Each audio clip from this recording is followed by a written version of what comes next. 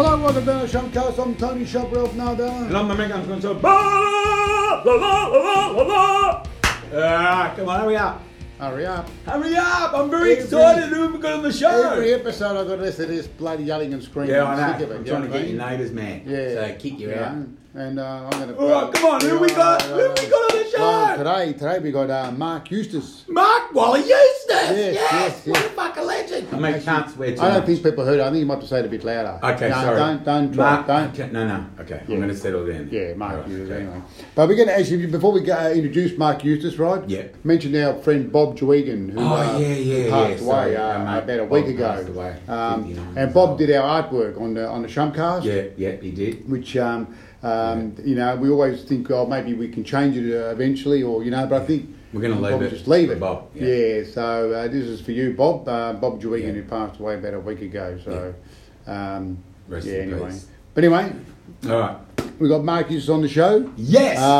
We've got him in the studio. So can I just introduce him? After the break, bring on Mark Eustace. Okay, Mark Wally Eustace. Here we go. On today's show, we've got the Essendon, Richmond and Sydney Swans AFL champion. He played 137 games, and his first game he played as a 17-year-old. But I just want to mention that his dad was the Lord Mayor of Essendon, and his mum used to look after my favourite two footballers, Merv Nagel and Paul Vina. But I'll let him tell the story. Anyway, Mr. Mark Wally Eustace, ladies and gentlemen. Okay, can I just say that I heard a mate of mine, Bundy, what would he call him? Bazza. Bazza. It's Barry O'Keefe. Barry He's a O'Keefe. really good friend of mine, and he told me all about you, and I just want to take it from there. Great to be here, boys. Excited. Really wrapped to be here and to have a chat to you guys. And, Thanks for coming on the show, Yeah, and thanks for coming into the studio. love the Yeah, studio. well, yes, Love the yes. Do studio. you like the green screen? Yeah, just- We haven't had many guests in the studio, No. but you're very lucky. You know, One, a lot of Tom people- Kirk, and that was it. A lot of people want to come into the studio, Yeah, but because Yeah. you're a special guest Yes, there, very yeah. special and Yeah. very The good thing special. about it too is, mate, I can do some weights and play the drums. Yes, that's it. Do a few songs. When, yeah.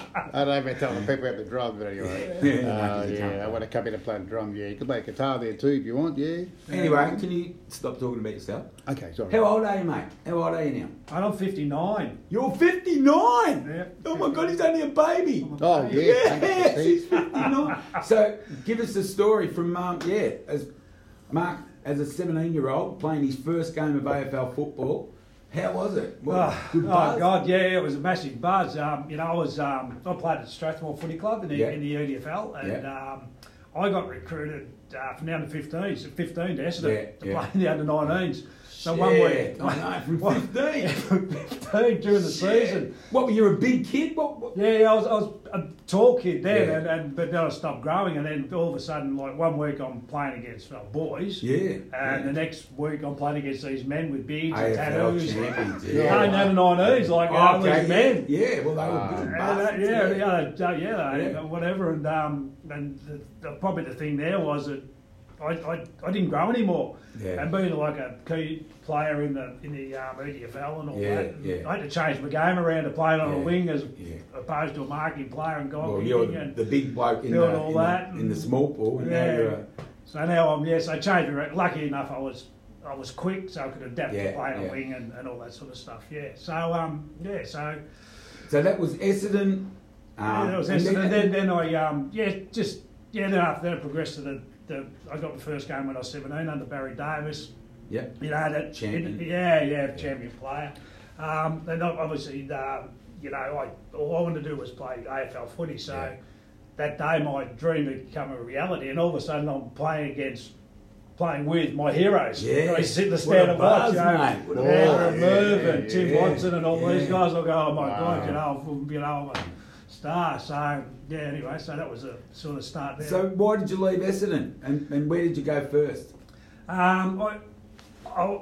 As I progressed through to the reserves, Yeah. sort of the next 2 or 3 years when Kevin Sheedy came to the club, Yeah. and we're So on. just what year was that when Kim Cheetah? Next year the 81, 81. Wow. and the club was sort of on its knees a bit, a lot. Yeah. And she's come in and put a whole new resurrected it. Oh yeah. Put a whole new spin on footy and everything, the way we trained and played it, the whole lot. Yeah.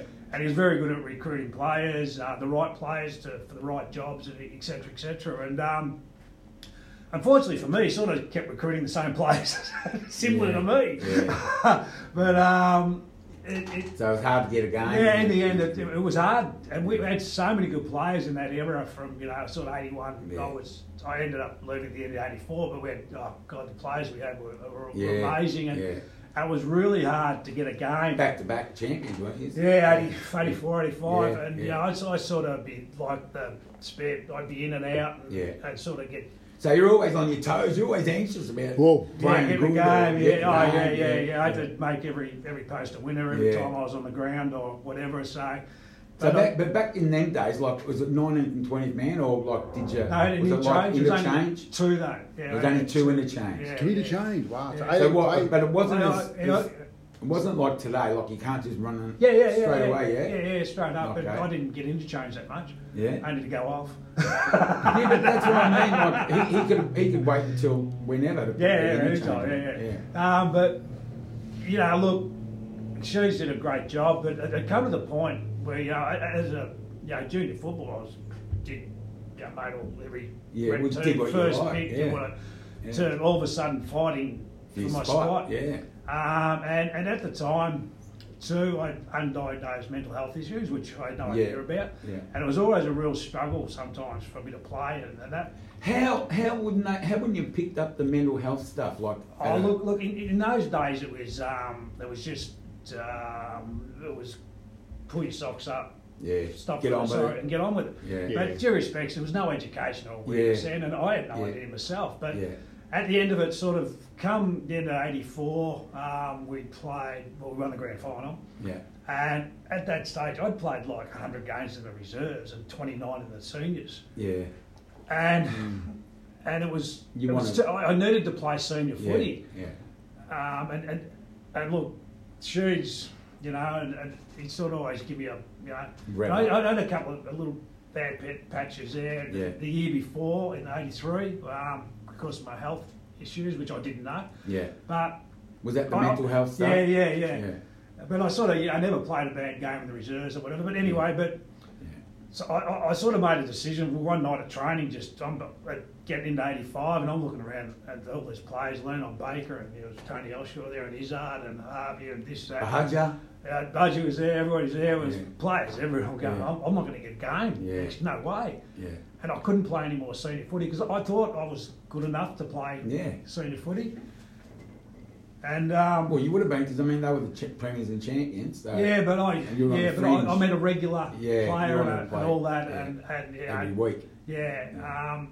So I sort of went home that night to Mum and Dad and walked into the lounge, and they're sitting there having a beer with long neck Melbourne.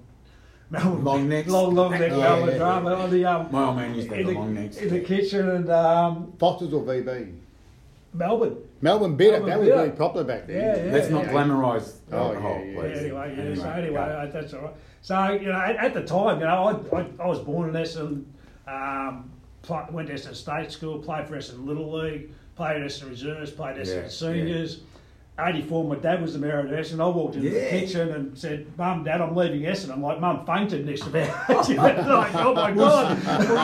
But can you explain why? Because your mum used to have like Merv Nagel and Van Haar drop in for breakfast. You live and bred in Essendon and all of a sudden... Mum was like a footy crazy and all that, and obviously... All the players loved her. Biggest supporter. The players, every club I went to, the players loved her. And we'd have like train on Sunday mornings and that, and I'd be around the club having a shower or doing some extra kicking or something, and I get home and there's Merv Nagel and Vander sitting in the kitchen having egg and bacon and crumpets and honey, and and Vander sucking on a fag, like having a cigarette at breakfast in the table. kitchen. And Mum's standing What'd your mum say? But no, she's leaning over the kitchen bench talking footy about the game yesterday. They're all talking of footy and this. I'm just walking in and going, any chance of giving me a look in here? Yeah.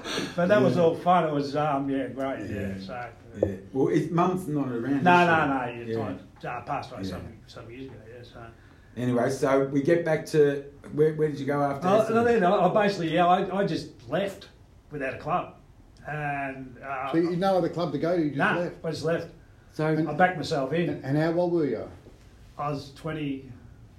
I was 21. I was Early 22. 22. Wow. Shit, that's like my babies. They're over me. They're only 22. That's like my babies. So Anyway, I just backed myself in, and Richmond rang me, and Richmond got on to me and sort of said, look, you know, come down. We'd love you to come down. And yeah.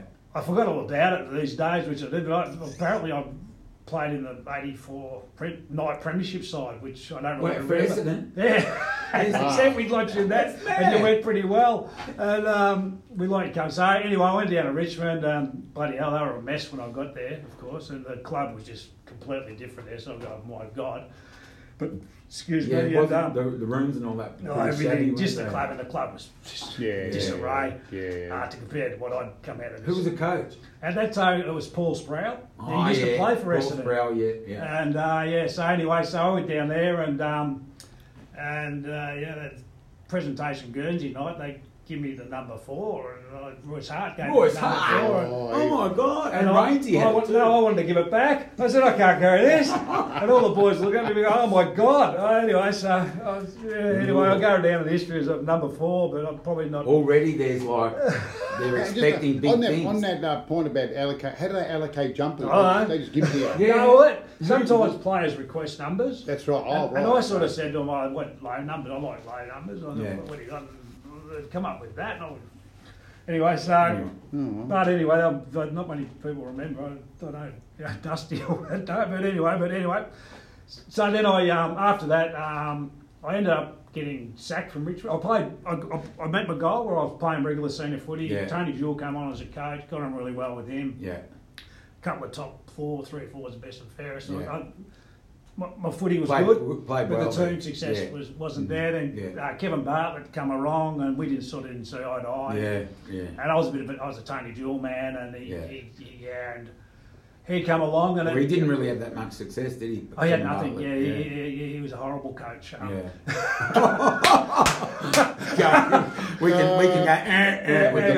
Anyway, so but I can't get by an interview. I don't remember him coaching Kevin Bartlett. Nobody does. Nobody does. Except the poor blokes at the play under him. Anyway, so oh my God. So anyway, he ended up giving me the sack halfway through the year. So it was like then I, and it was. Needless to say, you guys didn't see eye to eye. Yeah, well, I thought my eyes were going all right, but obviously his weren't. But no, we didn't. No, not at all. And I was playing all right too. Yeah. I mean, my form was fine. He couldn't drop me, sort of thing. Yeah. And anyway, but and then I ended up. Then the draft was coming the next year. I had no club. I was finished. I was going, oh my God, what am I going to do? I'm finished. I was 25, 26, 24, 25 or something. And I get a call from Sydney. I'm a manager / accountant, got a call. Yeah. And said, do you want to come up, play the last half of the year in Sydney and see how you go? And I sort of went, and they said to him, look, for the last half of the year, it was just about, then, it was only about 10 or 11 games, something like 10. Yeah.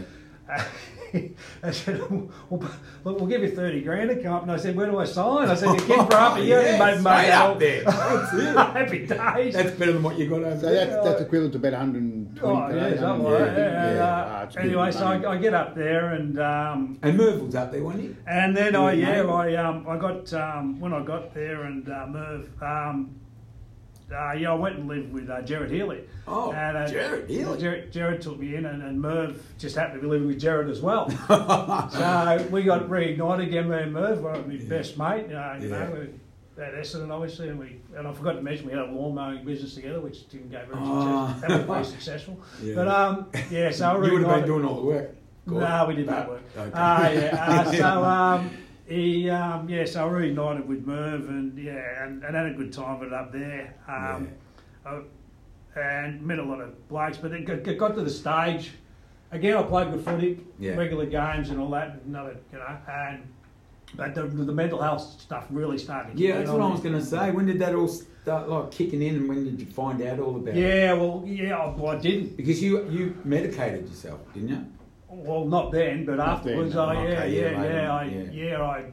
basically what happened, I got to the stage where I couldn't go on any longer, abuse, the coaches, the stress, the pressure, the whole lot. And just playing the game for me was like stressful. Oh my God, it was like just a billion times harder. Like I got to the stage where I'd go into the toilets and cry before I go out and play the game, and then run out and play in front of whatever 30, 40, so you thought it was maybe nerves or something? No, I didn't know. Didn't know what did you think? Like you didn't ask anyone? Yeah, but no one. It was all stop feeling sorry for yourself. Just And if I was ever down or whatever, I'd walk in the club rooms. I was a bit of a joke. While you're down, and that you're gonna bring us all down with you, and all this sort of stuff, And it became a bit of a joke with my so mates. nobody's educated in that. So it was a joke. So I just said nothing, and I didn't know myself. Why I'd be so poor bastard, you would have had to cop that all by yourself. So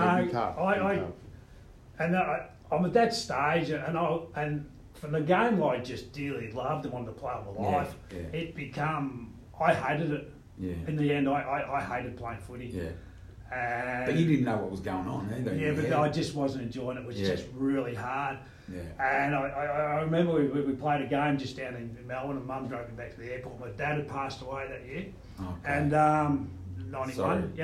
91. He got a heart attack. 91, my dad too, 91. And I just said to her, look, I'm going to retire. I can't go on.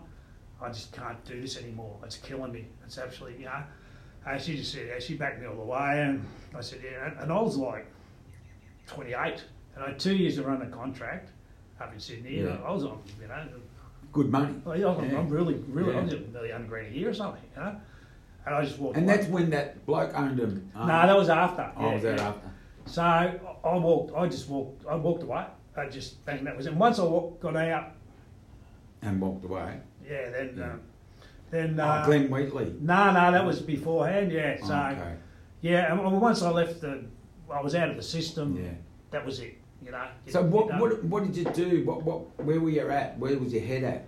Well, initially my head was good. I all of a sudden it was like a bloody gorilla and a piano come off my shoulders. Oh yeah, because now all the weight, all the pressure's the stress, off. The pressure. I didn't have to be anywhere. I didn't have to keep fit. I didn't have to get. I wasn't abused every day. There was pressure of performing and everything in the game, and I was really everything just come off. But that sort of only didn't last for long. Then the mental health really kicked in badly, and the guts and the bad feelings, depression and all that. And all of a sudden, the one thing that I had then, I had time in my hands. I had time. I could do whatever I want. I didn't have to be anywhere. That's dangerous, isn't it? Yeah, real dangerous. And so I started going out, having a beer after work and all this, and going out on the weekends. And then on the weekends, I was stopping sin. I started taking cocaine. And surprise, all the was that good for your anxiety? What was it? Oh yeah, cocaine would help you, like just 100%. But it's not a good medication. No. So all of a sudden, all the hurt and pain and everything would go away. But then you'd come down and you'd be twice as bad and all the rest. So then I just keep going and it got to the stage where I was drinking sort of nearly every day after work and going out on the weekends and really getting into it. Friday, Saturday, Sunday and till I just kept going. And then the massive downs were really down. Excuse me. So when did you hit rock bottom? When did you go and get help? What happened? It took a little while. So then I'd sort of. I invested really well. I had 4 houses and all that. Portfolio. I was pretty going all right and all the rest of it. And but then I started to dig into the house in Sydney and all that. And with the coke. And And I thought, look, I'll go back down to Melbourne with family and friends and sort myself out. And, I was bad, but I wasn't. I was you weren't savable. I was still, had my wits about me, and I could, But the mental health wasn't. No, it was it. Bloody oath, it was it. That's the thing. It wouldn't go away, and I didn't know. And so I get back there to Melbourne, and guess what? Yeah, there's drugs everywhere. There's drugs down in Melbourne as well. Yeah. So I just sort of picked up from where I left off. So I'll tell you where I got. But you were more popular probably in Melbourne because people would have known you more in Melbourne. Yeah. Up in Sydney at that time, let's go and do drugs with Mark. Up in Sydney, sort of outside the club, we were nothing. Yeah. Inside the club, we're nothing. But outside, they wouldn't know over there. No, nothing. No. At that stage, it's obviously better now. Yeah. Still struggle, but I'll tell you. Then I got to the stage where I'll tell you where I was at, and look, I got a job as I was working as a marketing promotions manager selling sunglasses. Dirty Dog Eyewear had every person in Melbourne wearing Dirty Dog sunglasses. Dirty Dog sunglasses. Come and get them. I used to throw them at people. Yeah, throw them at people. I know that. But I got to the stage where I'd get up in the morning to go to work, a couple of meetings in the morning. I'd have 4 shots of vodka and 4 lines of cocaine. That's just to go to work? Yeah, for breakfast. Yeah, that's in the morning? Wow. Yeah, that's for breakfast. And then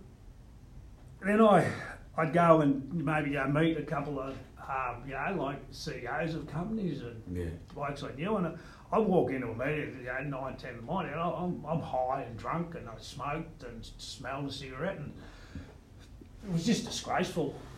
But you didn't really... Yeah, no, it's just what I... These people say, people would pick it up. But you didn't realise it? No, high. And by this time I was right on it, I was going. Yeah. And so then my day would be, then I'd sort of do that, and then I'd just go and find a pub somewhere, 11, 12 o'clock, bring my drug dealer, he'd come and drop off, a couple of bags of coke for me. Make a few phone calls, start drinking, get on the coke. And during the day, so I'd end up at a couple of regular bars and mates own some pubs and that. Yeah. And then I'd work my way back home, and then ended up down at a local pub in Niddry. And how long did this go for? Then sort of this is my day, and then I sort of stayed up. The pub was shut, and I'd buy a bottle of vodka, and I would have seen my drug dealer again by that stage, and I'd go home, drink the vodka, have the coke, and then leave enough coke and vodka for... how come you're not dead yet, mate? I don't know. Vodka can you drink? I don't know, I've got no idea. But then I'd save enough vodka and coke for breakfast in the morning, and I'd have a handful of sleeping pills, get some sleep, and do the whole thing all over again the next day. Mate, your body, the punishment, how long? So it's going on for years. I had a good 15-year addiction and everything. So by this time, I'm a fully blown alcoholic and drug addict. It wasn't just covering up my mental health, So when did it all come to a head? Well, it all come to a head. I was going out 2, 3, 4 days, bang, at a time. Yeah. Not sleep. Nah, not sleep. The whole lot. So I was right. I was going hard, real hard. And as we go along, so when you're in my predicament, I was starting to get excited about the life, dealing the drugs, and my friends were strippers and bikies and drug dealers and criminals, and it was exciting for you. I started to get excited about this life of dealing drugs, and I'm not dealing, but taking them and code talk on the phone and all that sort of crap, and they were my other friends. You just sort of the good people of life, I have a family that I just forgot about, and we so I got through that, and eventually, people outside knew what I was doing, and no one tried to pull you up. Nah, you get at a stage where, as I said, you lose all sense of responsibility. You don't care about bills, you don't care about anything. And I'm just chewing through the money, through it. So you didn't realise that the money was getting chewed up? Everything's going. So anyway, I got to a point where I did get an intervention phone call. Is this your friends? Yeah, just an intervention phone call, like that. And then that led to it for me to go to rehab. So your friends gathered around and just said, "Fuck it, we're going to pay take it." I didn't have any money, so friends and so they would have paid for it as well. Well, my club sort of raised money and that for me to get into rehab. It was 28 grand. So the day I got there, I had like about a 3 or 4 day bender before I went into rehab. Yeah, of course. Yeah. I just went crazy, drank took every drug. I was doing ice pint there, and I was doing everything, you know. And you knew you were going to go in, so you just wanted to kill yourself. Basically, I tried. Yeah. My very best. The Last Supper. Yeah, the Last Supper, yeah. To me it was, I was never going to do it again. And then I got to, I had to get picked up the next day. I was at home. I had to get picked up at 10 o'clock on the Sunday morning. There was a bed available for me at Ivanhoe Rehabilitation Centre. And your mate picked you up? Yeah, a mate of mine picked me up, Mitzi, a good mate of mine, and anyway, I packed a bag of clothes and I had a footy there I took under my arm for some reason. Just a security blanket. Yeah, something. Then I got to rehab and got to rehab and on that day it was a Sunday where the visitors. Yeah, it was a visitors' day. So you had to go through a courtyard to get in. And I'll never forget it, and because the reception was shut, and I grabbed me, give Mitzi a hug, and he dropped me off, and I opened up the gate, and to go in. Yeah. And right at this time, it was like, fuck, and it's just everybody in the courtyard turned around and just looked at me. Yeah. And that very moment was like these lightning bolts just hit me. Yeah. And I realised what I'd done to myself and my friends and my family and. What am I doing here? How have I become this? How did I get here? How did I do it? Why? Yeah. And I was on my knees. It was just horrible. And I got in there and they if you want to stop for a bit. Nah. And then they had to do a physical, and my face was grey, my lips were purple, I was dying, and my system was shutting down, 2-3 days to live. So... What, they actually said that to you? Yeah. So your body nearly shut down? Just by doing a physical, they can see. Mate, drinking vodka every fucking day. Yeah, but I was grey and purple, and I was gone. So then I had to detox for a couple of days, and that was hell. Yeah. So then I got through the program I got through the program, and obviously a couple of weeks I started to feel better. I mean, it was really hard, really tough. Yeah. I started to feel better. I started to eat again and sleep. I hadn't been asleep for 15 years. I was pretty tired.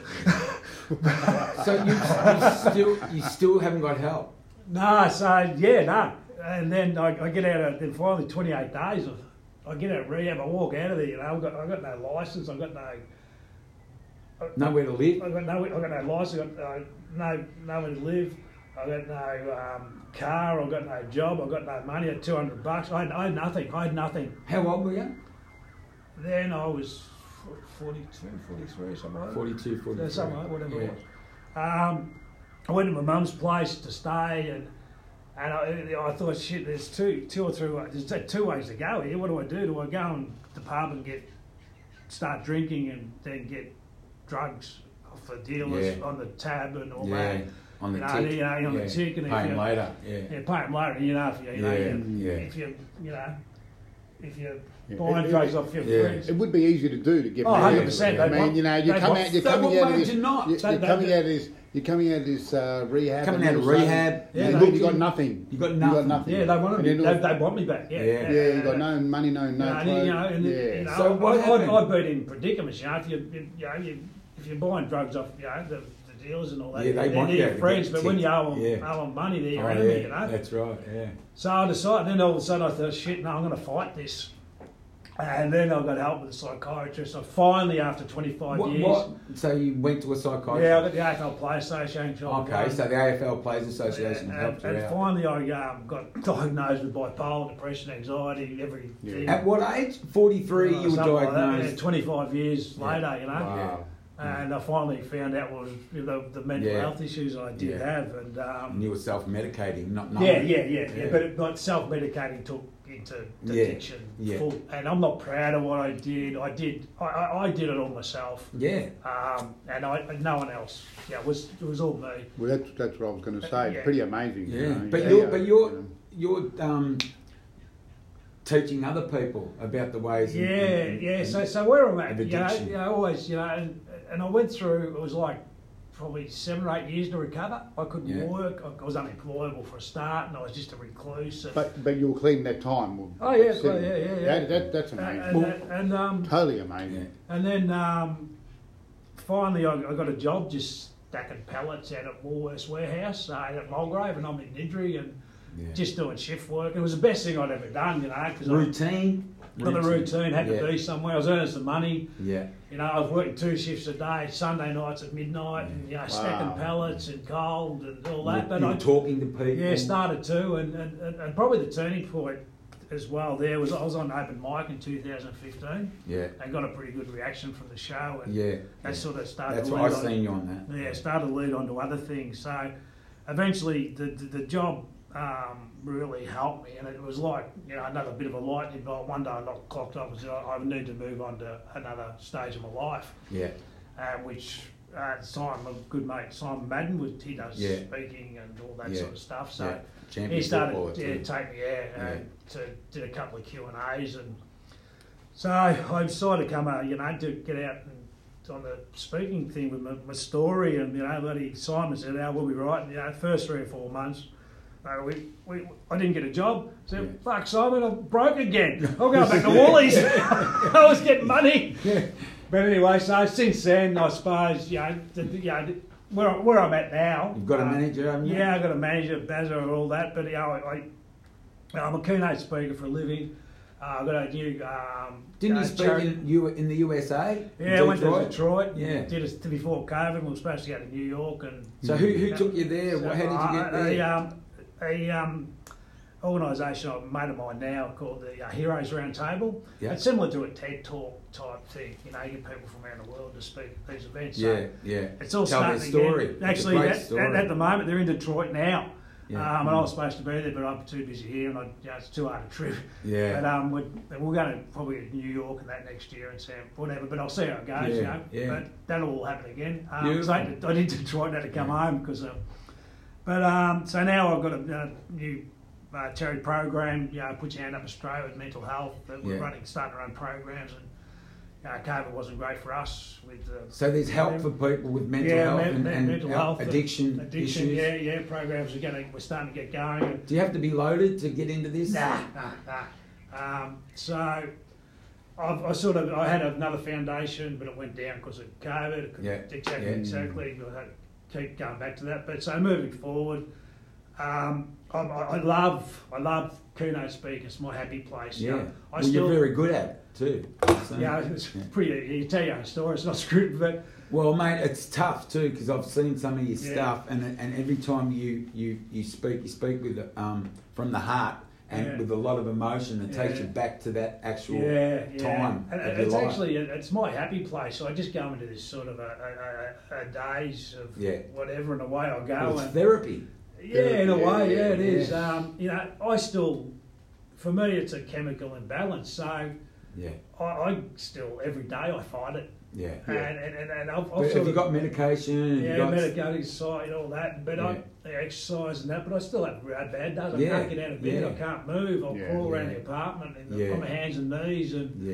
But that's the card I've been dealt. And I deal, so to speak. I deal with it. Yeah. I've got to. Yeah. The alternative's not for me. It's never going to happen. Yeah. I'm too strong for that. I'm not going to have it, and I can't let other people down. I've built a platform because of football that can help people. Well, at least you've got a platform so people can hear your story. Yeah, and people that don't get the places I can go to or get whatever. Yeah. If you understand, because of footy and sitting at home by themselves, what do we do? I can help as many people as I can, and hopefully to put your hand up, Australia, put your hand up, and obviously with the alcohol as well, but.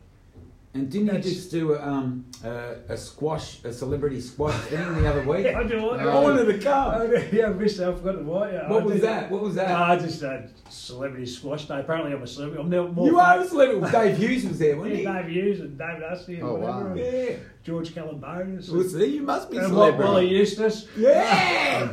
Actually, I'm going to call you Tony Walter. Nardella was there too. Yeah, Tony Nardella on drums. So we did a bit of work in Tassie with Matty Lloyd and that, but Yeah. I bet I'm more famous now than when I played footy. I think. Yeah. Well, mate, it's because of the guts it takes to tell Well, the story. you're going to be more famous after the Shump card. Yeah, Shump card. Yeah, this little shit. Yeah, Bloody- yeah. Just on that thing about when you do your talks and your things like, you must get people come up to you at the same situation, and they talk to you about it. You must feel like you've sort of spoken to them and they feel, Yeah, 100%. I think it's a stigma of things when you've got the it's an invisible disease. Yeah. Right? Oh, Yeah. Like I look, you guys look at me. How do I look at the moment? You look Yeah. great. Yeah. I've got anxiety as we speak. Yeah. As we speak, to get through the rest of this interview is hard. Yeah. It's been hard Yeah. for the half hour or whatever. Yeah. It's been hard, but I look fine. It's Yeah, I invisible. know. But can I just say, at the start of this program, when I first seen you across the road, and I met you once before, what was the first thing we said to each other? We gave each other a big cuddle. Yeah. 16 fucking years sober, ladies and gentlemen, today. 16 fucking years sober today. Just got to give him a cuddle. Sorry for butting in.